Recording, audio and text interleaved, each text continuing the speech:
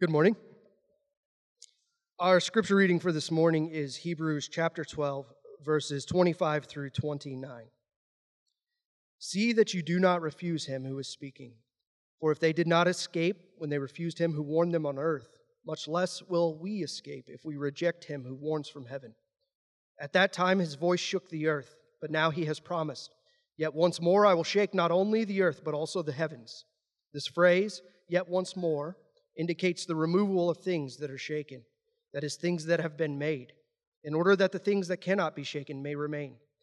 Therefore, let us be grateful for receiving a kingdom that cannot be shaken, and thus let us offer to God acceptable worship with reverence and awe, for our God is a consuming fire. And this is the word of the Lord. Let's pray. Father, what we know not, would you teach us? What we have not, would you give us? And what we are not, would you make us for Christ's sake? And God's people said, amen. You can be seated.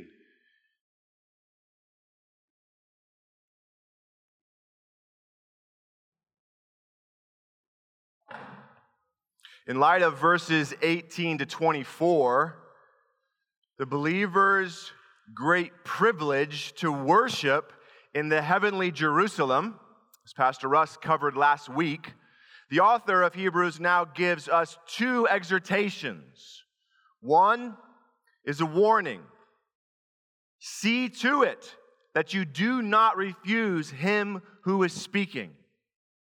And the other is a positive admonition or a charge, I'm going to call it. In verse 28, let us be thankful and worship. First, a warning. A warning, verse 25, see to it that you do not refuse him who is speaking. Once again, the author warns us of falling away and not heeding the call of Christ to bow to his lordship. He has warned us, the reader, to be vigilant, to make every effort to strive to enter God's rest, to run with endurance the race that is set before us, to see to it that no one falls away, ourselves, and concluding our brothers and sisters in Christ. And here he issues one last warning as he begins to wrap up his letter. Folks, we're going into chapter 13 next week. I looked at this preaching schedule and it says Advent's coming very quickly. We're almost done with Hebrews, and the author wants to be sure that you heed this warning. Listen. He speaks plainly. Do not refuse him who is speaking. Remember that rebellious generation who did refuse him. They did not escape, and so you also will not escape if you refuse him. In fact, the author here is giving us this understanding that the stakes are even higher than his previous warnings. Why? Because the one who is issuing the warning is Jesus Christ himself. At that time, God shook the mountain. Pastor Russ covered that last week. But on the day, the great day, when the man comes around, when Christ returns, he will shake heaven and earth. And he decides who to free and who to blame. Everybody won't be treated all the same when the man comes around. You have heard the saying before, perhaps, this life will soon be past, and only what's done for Christ will last. Good saying. Here, though, we could say, this life will soon be past, and only those found in Christ will last. Verse 27, this phrase, yet once more, indicates the removal of all things that are shaken. That is, things that have been made in order that the things that cannot be shaken may remain. The things that cannot be shaken are the things pertaining to Christ and his kingdom. Daniel 4, verse 3, his kingdom is an everlasting kingdom, and his dominion endures from generation to generation. Amen? All right, get saved and become Baptist this morning. Amen. Psalms 145:13, your kingdom is an everlasting kingdom, and your dominion endures throughout all generations. Psalms 9, verse 7, the Lord abides forever. He has established his throne for judgment. And one day, you will be shaken. All things will be shaken. The question is, friend, will you remain when all things are shaken? And the answer is simple. If you are in Christ's kingdom, you will remain. And if you are not in Christ's kingdom, then you will not remain when all things are shaken. Every knee will bow, but only those covered with the righteousness of Christ will lift their heads. All others will hide their faces in shame, Psalms 34 says. On that great and terrible day, there will be no do-overs, no second chances, and absolutely no excuses. All those who have bowed to the Son, paid homage to the Son, will receive their unshakable reward, everlasting life, and joy with their Savior. And all those who have rejected the Son will reap their just sentence. They will be shaken to the core and destroyed, receiving everlasting death, sorrow, and torment apart from God. Cash says in the song, whoever is unjust, let him be unjust still. Whoever is righteous, let him be righteous still. There will be no do-overs on that day. Whoever is filthy, let him be filthy still. So listen to the words long written down as a warning when the man comes around. Now, sinful human nature takes great offense at the warnings of the exalted Christ. And this is the exalted Christ issuing us this warning.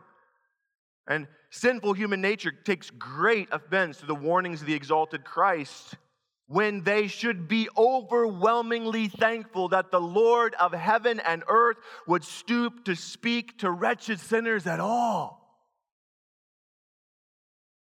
Now we quote and we sing Psalm 2. I have the heathen nations rage. In that song, we quote that and we sing that. And yet how often do we have the same rebellious spirit? Like the nations, you rage. Unfair. It's unfair.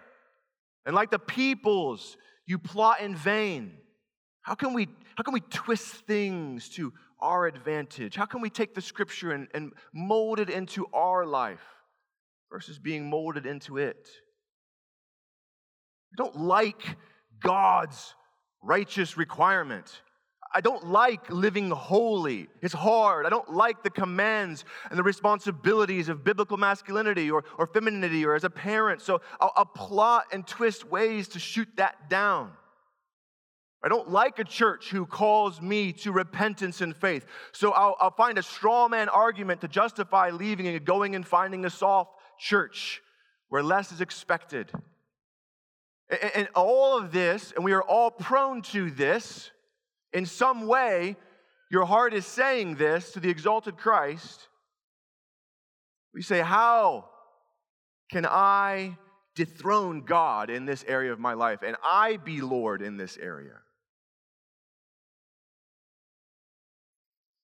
Well, I don't understand how a loving God could let bad things happen to good people. Here's the problem. You are not good. That's the problem. There is only one who is good. And the only bad thing that ever happened to a good person was the crucifixion of the perfect Son of God by evil hands. Your hands, my hands. Well, I just don't know how it's fair that God chooses some people and not others. I think it was Wilson who said, clay pots have such fragile egos. It's just not fair. Does the clay, Paul says, say to the potter, why have you made me this way? Unfair. A woman once said to Charles Spurgeon, I cannot understand why God should say that he hated Esau. To that, Spurgeon replied, it is not my difficulty, madam. My trouble is to understand how God could love Jacob. Right? How could God say he hated Esau? Well, that's not the question. That's not my struggle. How could God let all those people drown in the flood and only save Noah? And that's not the question. How could he spare anyone? How could he spare anyone? Matthew 5, 3 through 4, I was reading this to my boys recently. Blessed are the poor in spirit, for theirs is the kingdom of heaven. Blessed are those who know their great need for God. The kingdom belongs to them. The kingdom does not belong to those who do not believe that they need God, because Christ Jesus came to save sinners. Blessed are those who mourn, for they shall be comforted. Blessed are those whose hearts are broken and contrite at the face and the reality of their sin. Blessed are those who mourn. They will be comforted. Blessed are those who mourn. How happy, blessed means, are those who mourn over their sin, and it causes them to walk in repentance and a godly sorrow versus a worldly one. They shall be comforted. They shall be comforted. Amazing grace is only a sweet sound if you know that you're a saved wretch. It's not a sweet sound if you think you are complete in and of yourself. Sinful human nature hates, always has, and always will the lordship of Christ. Let us break their bands asunder, Psalm 2 says, and cast away their cords from us. And you know how the psalm ends. God laughs, and he will have the last laugh. So kiss the Son, lest he be angry and you perish in the way, for his wrath is quickly kindled. Blessed are all those who take refuge in him. Cash says, will you partake of that last offered cup? Or will you disappear into the potter's ground when the man comes around? This is a heavy and stern warning from the exalted Christ who sits enthroned on the axis of the earth, ruling and reigning over all things. The author says, do not forsake this warning. Listen to this warning. Because it is the exalted Christ who speaks. How does the exalted Christ communicate to us his warnings? Sinai, they saw the thunder. At times, Moses heard the voice of the Lord. They saw the signs and they saw the wonders, but God gave them a word written in his own hand. 3 ways that the exalted Christ communicates to us his warnings. Number 1, Christ speaks in his inspired word of exhortation, the Scriptures. This book that you bring with you on Sunday mornings, or if it's your phone, your device, that maybe you have many, many, many copies of. Christ speaks to us through his word. Do not neglect it.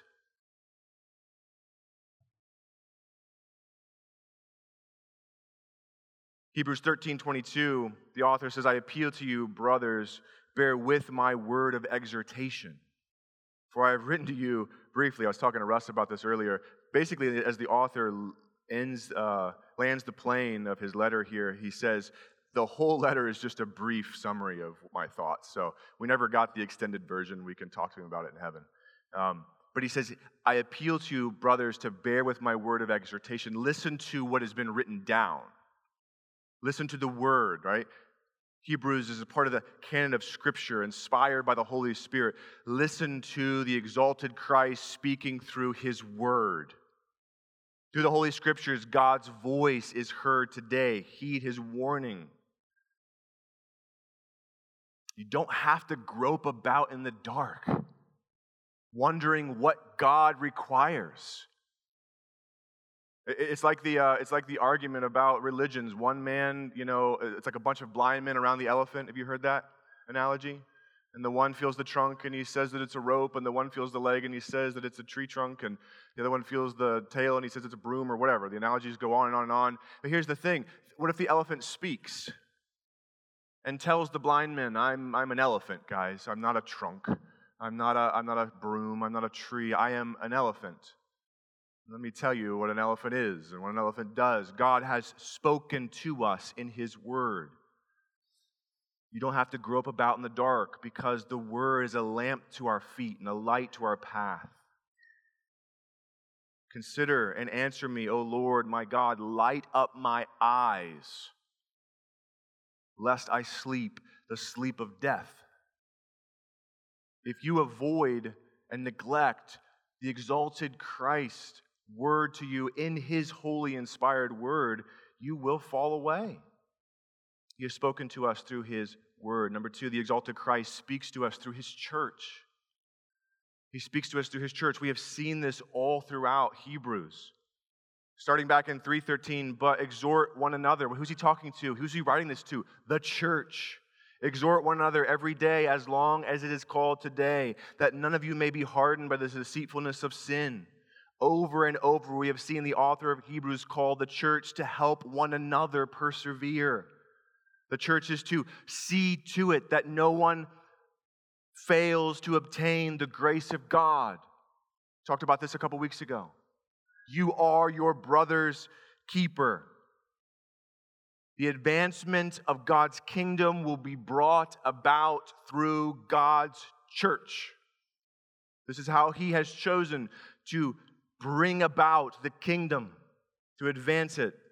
Hebrews 10, let us hold fast the confession of our hope without wavering, for he who promised is faithful. Without a church, you will waver, isolated. I have seen it over and over and over again. People who isolate themselves and they fall away. Without the church, you will waver. Let me back up and say, without a good church, you will waver. A good church who glorifies God and preaches the truth of his word and calls people to faith and repentance. Let us consider how to stir one another up to love and good works. Without the church, you will not walk in love and good works. You will lack in those things. You are desperately in need of one another. This is why the scripture calls us sheep. Jesus being the shepherd. Right? Sheep don't really like each other, but they need each other. And you might not like each other too much. That's fine. You need each other. And God in his sovereign plan has put you here and given you brothers and sisters that you probably would have never had anything in common with before. And you need each other to persevere. And through your brothers and sisters in covenant community, you hear the voice of the exalted Christ speaking to you his warnings. By our communion with each other, we grow in our communion with God. This is why we are commanded in the scripture in Hebrews 10 to not neglect to meet together. Many of the heavy warnings about falling away into apostasy are the author's response to Christians neglecting the physical gathering of the local church. How often we pass over this, don't neglect to gather together as the habit of some. Many commentators have said that one of the main reasons and his main concern in all of the warnings that he has written about apostasy, he's responding to the neglect of Christians who were neglecting the local gathering, saying, if you begin to make this a habit, you will fall away. It is a slippery slope. That's why he says it is the habit of some. And you know what fuels habits? Excuses, self-justification. People don't reject the church and Christ overnight. It's a slow burn. People don't give into apostasy overnight. They give in one decision at a time. Like Samson's seemingly harmless flirtation with Delilah. Seemed harmless. Samson does not find himself blind and chained between the pillars of God's enemies overnight. It was one compromise at a time. Night after night gave way to another one until his strength was gone.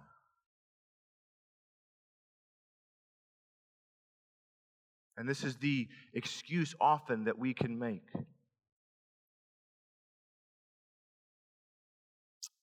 People will say, what in the world happened to so-and-so? You've seen their social media lately? Like the things that they're saying about the faith, like what is happening? Like it seems like we knew them so well and they just gave in overnight. Have you seen what's happening? They're embracing heresies or they say they're now an agnostic or an atheist. But listen, and don't hear me wrong, this goes much deeper than just coming and physically gathering on Sunday morning. The author wants us to go deeper in this. Right? It's easy to show up to the gathering of God's people, to our home groups, to our DNAs, to our doxas, with I'm here physically, but a spirit of isolation. A spirit that is not hospitable. Or you are here, but you're not really here, right? It's easy to be a warm body in a pew. Especially today, because they turned the boiler on and it's hot in here. I'm like, turn the boiler on, Matt, and turn the boiler off, Matt. It's hot in here.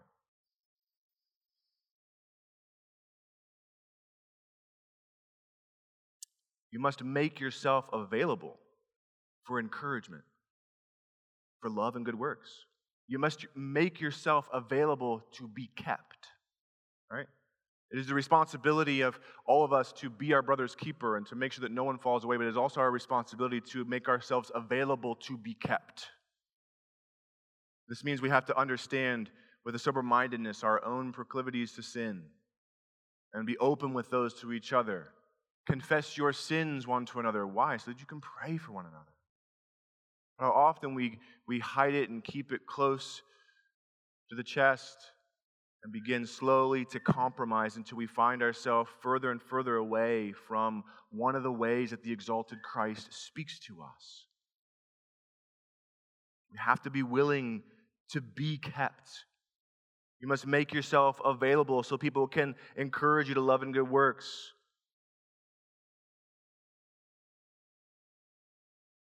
This is very practical too. Like, are you the last one to show up to an event? Like, are you late showing up and then the first one to leave?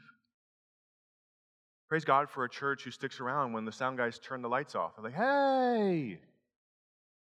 hey, we're still talking here. Praise God for that. But if you neglect that or despise it, thinking that just conversation with your brothers and sisters of Christ about what's going on during the week is unimportant, that's such arrogance in your heart. You think that you can handle it on your own, and you cannot. You cannot. And you are neglecting a gift. One of the ways that the exalted Christ speaks to us. Lots of times people will cry that no one is in their corner, but they're not even in the ring. Well, no one talks to me, but you got to be here. You have to make yourself available of the heart and open up for exhortation, for rebuke, for counseling, to humble yourself in this way.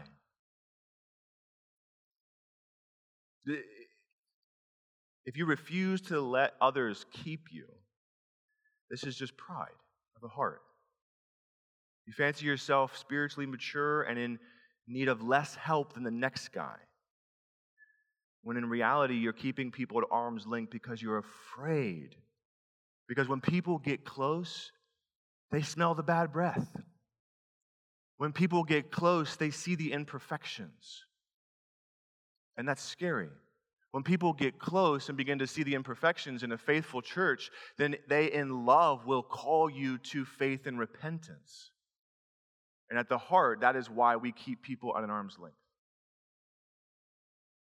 Because we see where it's going, and it's getting harder to hide. And so we keep people at an arm's length. Do not neglect this grace. Do not neglect this gift. Are you neglecting this gift of grace? Are you on the margins of the Christian community, either physically or spiritually? You are in danger, not of just missing out on some of the activities. You are in danger, friend, of falling away. And many people on the day will be shaken to the core and destroyed because they neglected one of the very means that God had given to speak to us his warnings, the church. The church is not perfect, but it is Christ's bride, and he is making it something beautiful. Do not neglect it. Some of the signs that we will see this fade starting to happen is a lack of hospitality. And I don't mean just like having people into your home to sit around your table. I mean a spirit of hospitality that looks up from your life and sees others around you. One that's willing to open your home, one that's willing to engage with other people. A spirit of hospitality is a mark and a command of the Christian, and a lack of hospitality is a sign of someone who is isolating themselves or in danger of isolating themselves. A lack of confessing your sins. A lack of confessing your sins is a sign of someone who is in danger of marginalizing themselves either spiritually or physically from the Christian community. Nitpicking, grumbling, gossip, Phariseeism, legalism, strongman arguments, a lack of joy in God. Christian perseverance is a community endeavor, a community effort. And the Lord Jesus speaks to us his warnings in part through his church. Do not neglect this gift of grace. Number 3, within the church, the exalted Christ's voice is particularly heard through the elders, through the leaders, especially those who teach God's word. One commentator said, because the ascended Christ addresses us from heaven as his word is read and preached, our ears must be attentive to his voice and our hearts responsive to his warnings, corrections, and exhortations. We'll get into this next week, Hebrews 13:7. Remember your leaders. Remember your leaders, those who spoke to you the word of God. Consider their outcome of their life and imitate their faith. Pastor Matt will unpack that for us in the coming weeks. Such servants of the word may seem less splendid than the angels who have heralded God's word, but they are heirs of salvation, whom actually angels are sent to serve, and through them Jesus Christ, who reigns the same yesterday, today, and forever, teaches and leads his people. He teaches and leads his people through the leaders of the local church. And so often people neglect this gift of grace.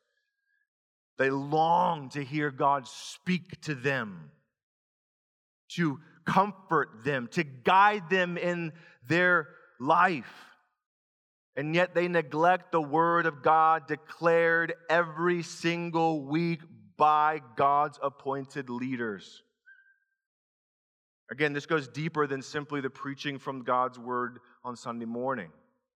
But in particular, when God's people gather together and the word of God is open and exposited, the exalted Christ speaks through this lowly vessel. I am nothing, and may I decrease so that he can increase. But God has chosen these earthen vessels to put his glory in and to speak to us. God declares to us week by week through our leaders. But oftentimes, instead of hearing the voice of the exalted Christ, people tend to hear things that irritate them. Instead of cultivating ears that listen for the voice of Christ speaking through the preacher, they cultivate ears that listen for things that they can disagree with, that will then confirm in their mind things that they think they already know. The exalted Christ speaks his warnings through your elders. Do not neglect this gift of grace. And at this point, especially if you've been with us for the entirety of the series of Hebrews, you might want to stand up and say, I get it. Like, if I don't make every effort, if I don't strive, I'll fall away. Like, I get the point. I get the message. To that I would say, as Luther said, we who know the gospel are in need of gospel the most. It has to be continually pounded into our heads because we are forgetful people, right? What got that rebellious generation in trouble?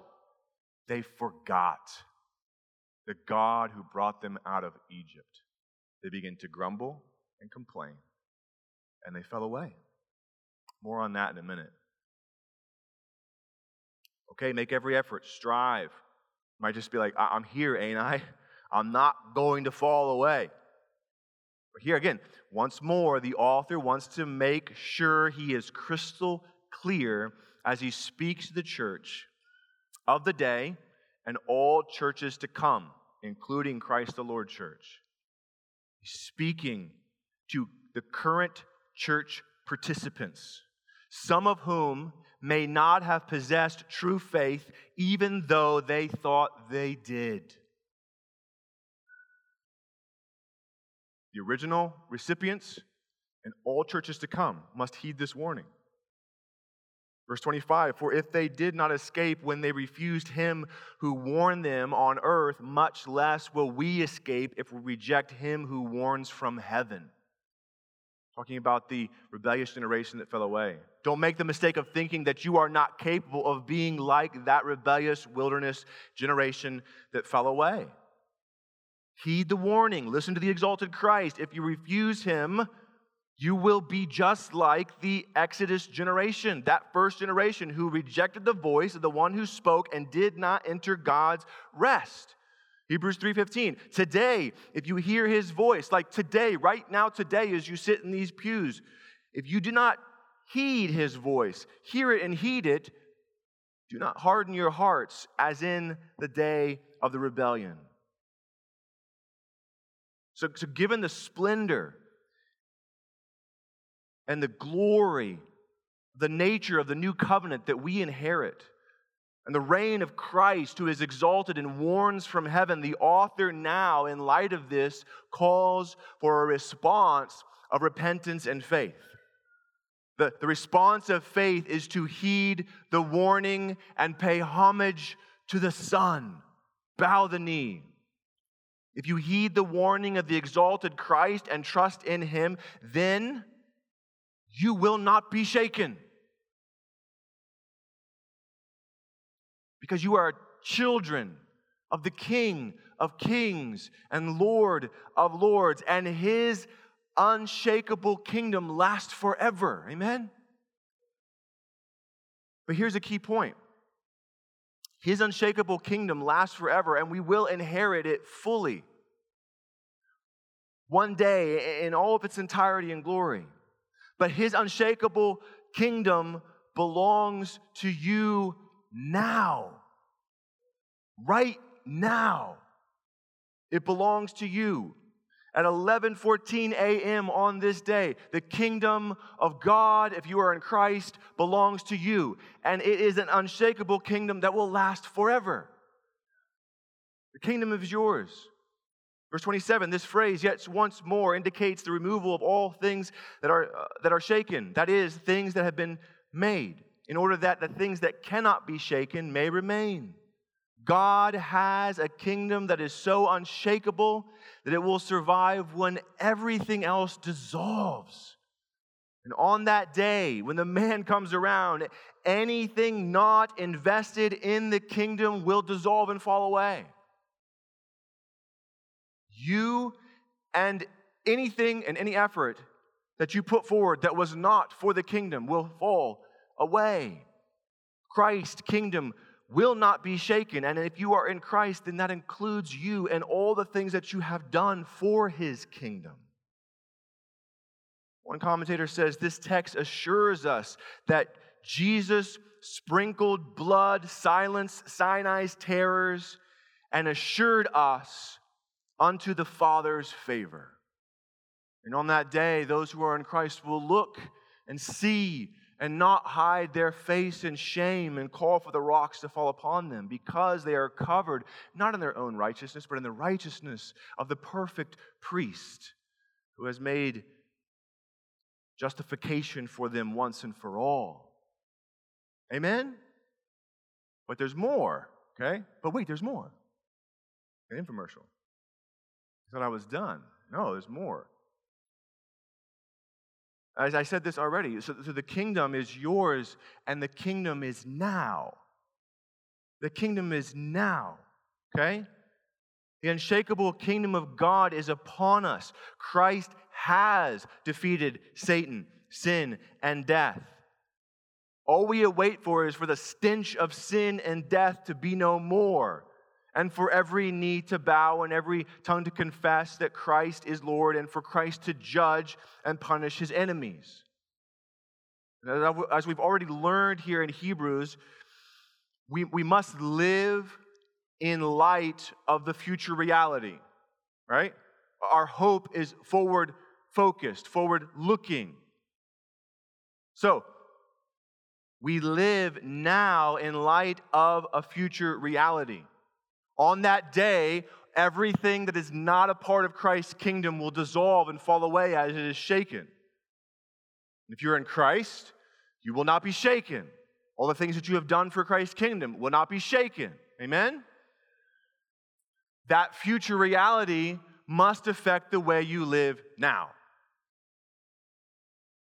It has to affect the way you live now. The reality of the day must affect our current lives. The events of the day affect the events of this day. How I parent, how I interact with my spouse, my church, my workplace, my money, whatever. If Christ is Lord, and He is, then He claims it all. And His kingdom is now. Your kingdom come, your will be done. What does it say? On earth, as it is in heaven. Throughout the parables of Jesus, you see faithful servants working as they await the return of their master. There's an old hymn, work, for the night is coming. Right? You see them working and busy. Those unfaithful servants are the ones who are idle, who have buried their talent in the earth. But the faithful ones realize that the kingdom is now. I must cultivate the master's inheritance now. And they are given to us as examples to follow in the parables of Jesus. Kingdom work is meaningful and it will last forever. Let me talk about the kingdom now. Kingdom work is meaningful and it will last forever. Your work for the kingdom has great value and meaning.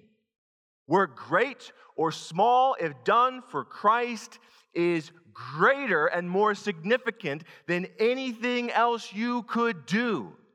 The greatest thing that you could dedicate your life to is kingdom work for the glory of God. And that can happen whether you're a plumber or you're an executive or you're a doctor or you're in the military or whatever it is. Whether you dig ditches or you program computers. It is meaningful and it will last forever if done for Christ. And it is the greatest thing you could dedicate your life to. All the accolades that we praise people of the world for will mean nothing. The nations are like a drop in the bucket. Rome in all of its glory, Palestine in all of its glory. Nebuchadnezzar thinking he was a god and God put him on his knees to eat grass like an animal. the great United States of America, a drop in the bucket. And if it does not heed God and His holiness, all those one day will fall away.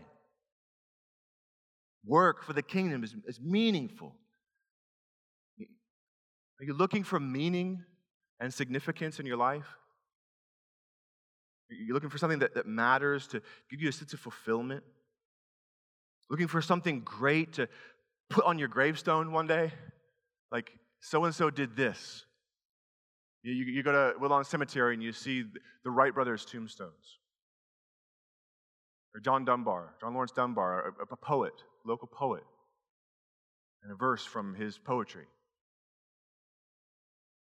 Napoleon, all the things that he thought that he was so great for.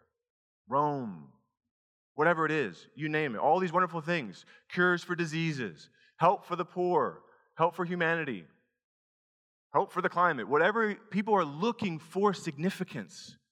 They're looking for something to give them a sense of meaning.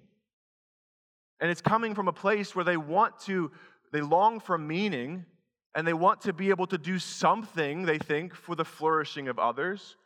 But if it is not for Christ's kingdom, whatever it is, it will fall away, and it won't help people, truly. It will be insignificant and unsatisfactory in the end. Looking for something that will last. How about this? That my life proclaims with every breath and every action that Jesus Christ is Lord and there is no other. You can put that on my tombstone. Jesus Christ is Lord and there is no other. That is the life we must live. And kingdom work is meaningful. And it will last forever. If you don't desire to live a life that declares that with every ounce of your being, then you are wasting your life. Wasting your life. And don't make the mistake of thinking, well, if I'm a program dude on a computer, then I got to go be a missionary in Africa or something. No. The reformers helped us understand that whether you were a Christian priest or whether you were a Christian farmer, it was holy work, kingdom work done as unto the Lord. So do it with all your might, that others may see your good works and glorify your Father who is in heaven. And if that is not what we are striving for, repenting when we work for our own glory, then we are wasting our lives. But a life that is dedicated for the glory of God and His kingdom will last forever and is a life worth living. Everything you build apart from Christ will be shaken. Remember the foolish man in the song that you learned in Sunday school from Scripture? Foolish man, what did he build his house upon? Sand. When the rains came down, the house on the sand, I think this is the King James Version, went splat. But the wise man built his house on what? The rock. The rains come down, floods came up, and the house on the rock stood firm. Those who are anchored in Christ, we have an anchor for the soul that goes from our heart and is hooked solidly around the throne of the Son of God. And those who do work for His kingdom will last forever. Psalms 62, verse 1, my soul finds rest in God alone. Alone. My salvation comes from Him. He alone is my rock and my salvation. He is my fortress. I will never be shaken. Kingdom work is guaranteed to succeed. Kingdom work is guaranteed to succeed. Matthew 16, 18b, Jesus says, I will build my church and the gates of hell shall not prevail against it. The church's mission will succeed. And anything that stands in the way of the church's mission will be crushed and dissolved. God will accomplish His mission through His church, through you. You can be confident That if you're building your life upon his kingdom, that the things that he promised will come to pass will come to pass. It will succeed. We can be confident that the good seed that we sow will return in a good harvest. Parents and grandparents, you can trust that if you train up a child in the way he should go, even when he is old, he will not depart from it. You can have faith in that. Why? Because the kingdom of God is yours, and it is now. Men, you can trust that God will bless the work of your hands as you cultivate masculine self-mastery for the good of others. If you are a man skillful in your work, you will stand before kings and not before obscure men. Ladies, you can trust as you look well to the ways of your household and do not eat the bread of idleness, that your children will rise up and call you blessed, and your husband also will praise you. You are not like a foolish feminist who despises their God-given orientation. No, you know that charm is deceitful and beauty is vain, but a woman who fears the Lord is to be praised. You can trust in this, and you can know that all other pursuits that the world could throw at you are folly and foolishness and will fall away. And like God should be laughed at. Not at God, but like God laughs, you should laugh at. Watch out for the lightning. Listen, as you plant, are you sharing the gospel with somebody right now? Maybe it's a family member. Maybe it's somebody in your workplace or a neighbor. Listen, as you plant, as you water, as you sow seeds, you can know that God is the one who gives the increase. God is the one who brings it about. Right? Our evangelism, especially as we believe in the sovereignty of God, is guaranteed to work. So share boldly. Share widely. Declare Christ as Lord and teach people to observe and obey everything that he has commanded. Any and everything that tries to stop the advancement of Christ and his kingdom will fail. It will not be shaken or shattered at all. Jesus said, heaven and earth will pass away, but my words will not pass away. Behold, I am with you always, even to the end of the age. Do you believe that? Then let's live it. Last, a charge. Positive admonition. So he's given us this warning. He's given us this warning. And we see that this warning is believed by those who step into faith and action. Right? It's not just a verbal, yeah, I believe that Jesus is the Son of God, but it must be seen in our actions. Paying homage to the Son. Kiss the Son, lest he be angry with thee. That is seen by a life of worship, and that's what he calls us to now. What should this unshakable truth produce in us? Here the author lays the foundation for the marks of the true believer that we'll be seeing in chapter 13. There's some marks of the true believer. You see other things like this, a list of the marks of true believers, like in Romans 12. What is true faith? What does a real believer look like? Here he's kind of laying the groundwork for this. Those who heed the warning of the Son, who bow the knee to his lordship as Lord and Savior, this is what their lives will look like. It will be a life of thanksgiving and praise. A life of thanksgiving and praise. Therefore, verse 28, let us be grateful for receiving a kingdom that cannot be shaken. Can I pause there a second? Are you grateful for receiving a kingdom that cannot be shaken? Like, we've gotten away from the impact that this should have upon us because we've stopped singing songs in our churches that remind us that we are wretches and worms apart from Christ. Because we are talked to about realizing our full potential and what a wonderful, unique thing that we are. Sure, in Christ, we develop into who we are truly supposed to be. But you see, you're not going to receive in gratefulness a kingdom that cannot be shaken if you didn't think that you could be shaken in the first place. Right? Amazing grace only sounds sweet if you know yourself to be a wretched sinner. And that is not something that you leave at the moment of your salvation. That is what we carry with us until we see the face of our King. A life of thanksgiving and praise, a kingdom that cannot be shaken. And thus, as a result of that, let us offer to God acceptable worship with reverence and awe, for our God is a consuming fire. Our response to such a great gift must be a life of worship offered in gratitude, reverence, and awe. Gratitude, reverence, and awe. Through Jesus Christ, the mediator, the righteous judge of all the earth, has welcomed believers to draw near and worship in his most holy place. That should cause you to be thankful. And that thankfulness then leads us to live a life of worship.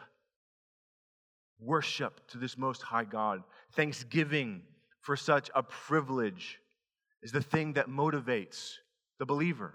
It motivates worship. Thanksgiving motivates for what we have received because we know the reality of who we are. Depraved, unable to save ourselves, and yet the goodness and loving kindness of our Lord came and saved us, not by works done by us, right? And while we were still in our sins, Christ died for us, and this leads us to a life of thanksgiving that motivates our worship. And here we kind of come full circle, right? If worship is small, then thanksgiving is small. Your worship for God in your life, and I don't just mean raising your hands on Sunday morning when we sing a song, but the life of worship and that kingdom work that you do as an act of worship, whether it's disciplining your kids or speaking the truth of the gospel to your neighbor, whatever it is, right? That's an act of worship. You are a little priest offering up sacrifices of praise to your God. As you intercede for your children, you are interceding like a priest before God. Those are acts of worship. And if your worship is small, it's because your thanksgiving is small. And thanksgiving is small when you view your sin as small. And when you view your sin as small, it's because you view God and His holiness as small. Or in other words, your life is not one of worship because you are not thankful for the debt that Jesus has paid on your behalf. And if you're not thankful for the debt that Jesus has paid because you believe you didn't owe a very big debt, right? And the result is a life of actually blasphemy and self-service. Amazing grace only sounds sweet if you know that you're a saved wretch. Are you a moping, grumbling, murmuring, glass half full Christian? Listen, you need to stop blaming that behavior on your personality. Okay? Well, I'm just a pessimist. Right? It's really easy for us to blame sin, grumbling, unthankfulness on I'm just a realist. Right? Here's a reality for you. You're a depraved wretch, and Christ has ushered you into His kingdom and made you a saint, a child of the King, and given you the inheritance of Christ. And that's got to conjure up some joy, okay? I'm not a typical Reformed Baptist. I'm not all doom and gloom, okay? Probably because of my eschatological views, but we won't get into that. But the kingdom is yours, and the kingdom is now.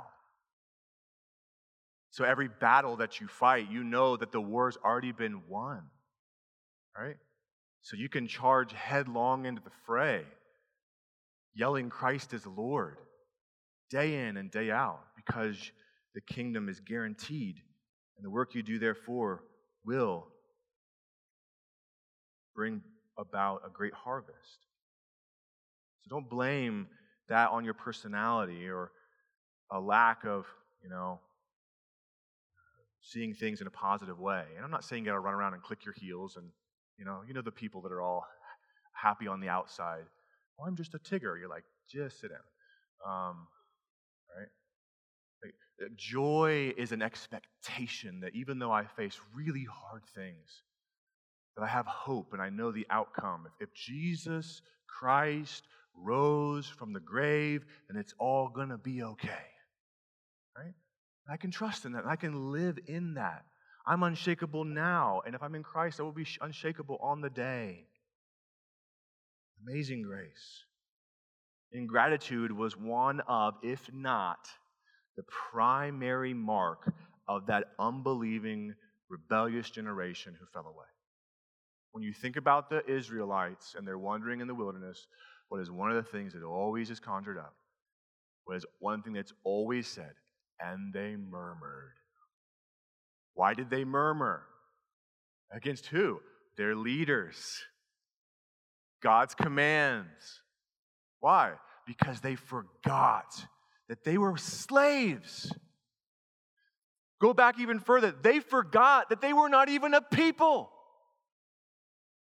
Forget the fact that you're a slave. You're not even a people. And yet God came to you, insignificant and lowly, and made you His, and then delivered you by His mighty hand. It's taking you to the promised land, and yet, because you forgot that, you even went to the craziness of wanting to return to that. A mark, a primary mark, if not the mark of the unbelieving generation that fell away, ingratitude. Oh, how many times did they forget the God who brought them out of the land of Egypt? They forgot the amazing grace that had freed them from their slavery. And the next step was always murmuring, grumbling, and ingratitude. So as we close, we got to be sure that we don't miss something very important here. It's not just a life of worship. I could say okay, this receiving this kingdom that cannot be shaken, now the result of that is a life of worship. But if I leave that up to your own interpretation, if I leave that up to my own interpretation, then we can define what worship is supposed to look like on our own, right? I could preach a whole other series of sermons on that's why you need the covenant community. That's why you need your leaders. That's why you need the scripture, because on your own, you're always going to give yourself a mark higher than you should, right? You're always going to fudge it just a little bit. It's important to distinguish worship from acceptable worship, okay? Worship from acceptable worship, because what people like to do in Big Eva churches today is not worship. In fact, it looks like dancing around golden calves is what it looks like. I mean, if we're going to experience and see revival in this nation, if we're going to see the United States of America come to know Christ as Lord over all, then churches must recapture what it means to live in a way of acceptable worship. And how do we know what is acceptable worship? By God's Word. What is being neglected in our churches today? God's Word. Pastors won't preach it because it makes people mad. And people don't like to listen to it or read it themselves because it offends our fragile clay pot egos. Right? Every issue that we face in our culture today is a Bible problem, right? Because the Bible defines the way not just Christians are supposed to live, but all people are supposed to live. Acceptable worship has to be distinguished. Let us offer to God acceptable worship. We must offer up sacrifices that God finds acceptable or pleasing. The psalmist says a sweet-smelling savor to God versus a stench in His nostrils.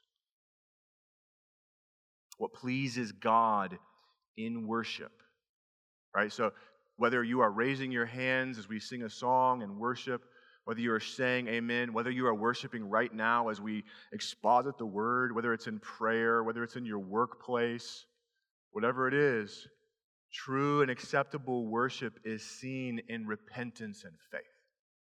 That's it. What does real, genuine worship look like? It doesn't look like me singing the same verse of some very shallow worship song 20 times until I get worked up into a frenzy. That's not what it looks like. It looks like repentance, faith. It looks like one faithful nail at a time, like Noah. I don't know exactly why God has me building this boat, but I trust him.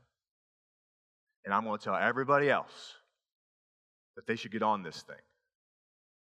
And if they don't, I'm going to praise and thank God because, unbeknownst to me, because I am unworthy, he chose to put me and my family on this boat. That faithfulness, radical worship, radical Christianity looks like faithfulness.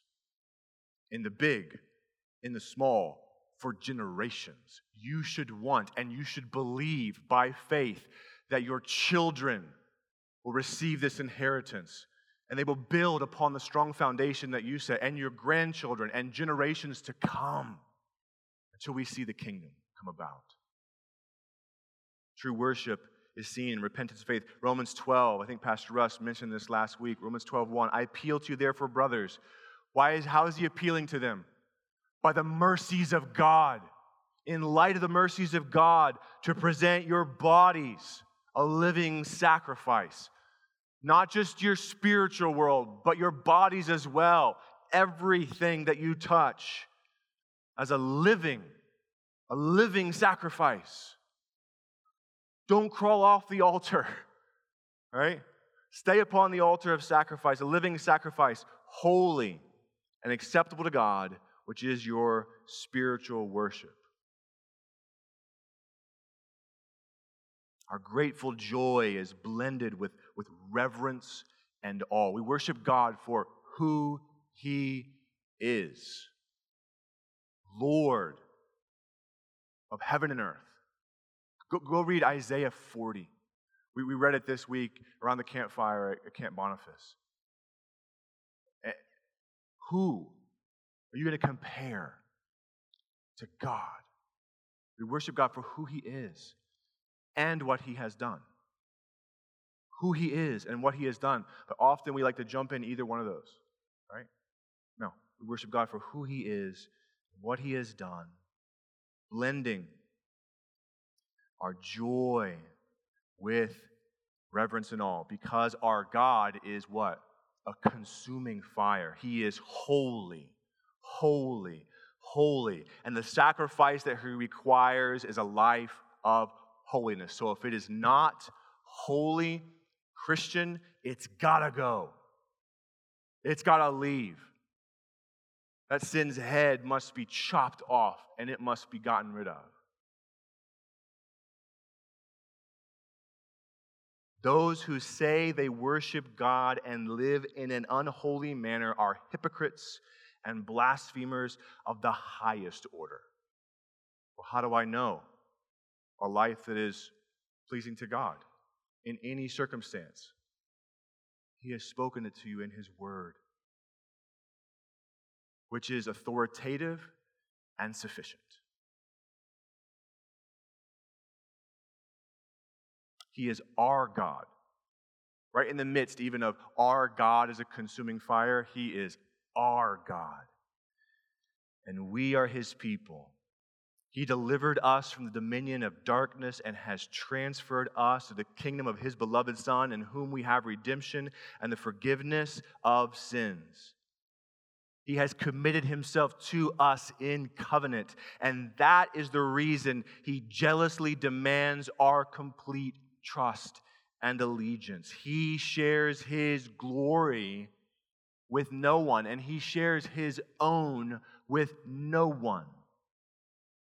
The author is getting this language of a consuming fire from Deuteronomy 4. You can go read it on your own, verses 23 through 24. Take care lest you forget the covenant of the Lord your God, which he made to you, and make carved images from anything that the Lord God has forbidden you. For the Lord your God is a consuming fire and a jealous God. Take care that you do not give the glory that is due God to other things. And whatever in your life belongs to God for His glory must be given to Him, which is what? Everything. And anything right now that's not being given to Him, get rid of it and give Him the glory in everything that you do. What things in your life are you sharing God's glory with? What things in your life are you taking some of the glory due to His name and saying, I'm going to put it there, which ultimately at the end of the day is just self-glorification and is exalting to Satan and his dark kingdom. Because any worship that doesn't go to God goes to self and makes Satan very happy, because that's the thing he wanted in the first place, the thing he desires most. God is a jealous God. He is jealous for His people's complete allegiance. And this, in fact, is a language of love. Our God is jealous for us, that He will chase us down and discipline us when we go astray, so that He might demonstrate to us His love. He has redeemed you. You are His, and He refuses to give you up. God's tight grip of grace on you is what is keeping you now immovable, and on the day will keep you immovable when everything else is shaken into dust. He will hold me fast now and then. Great is His faithfulness. The only fitting response as we close to the glorious gift of God's grace is a life of worship that sings with the psalmist in Psalm 40, verses 2 through 3.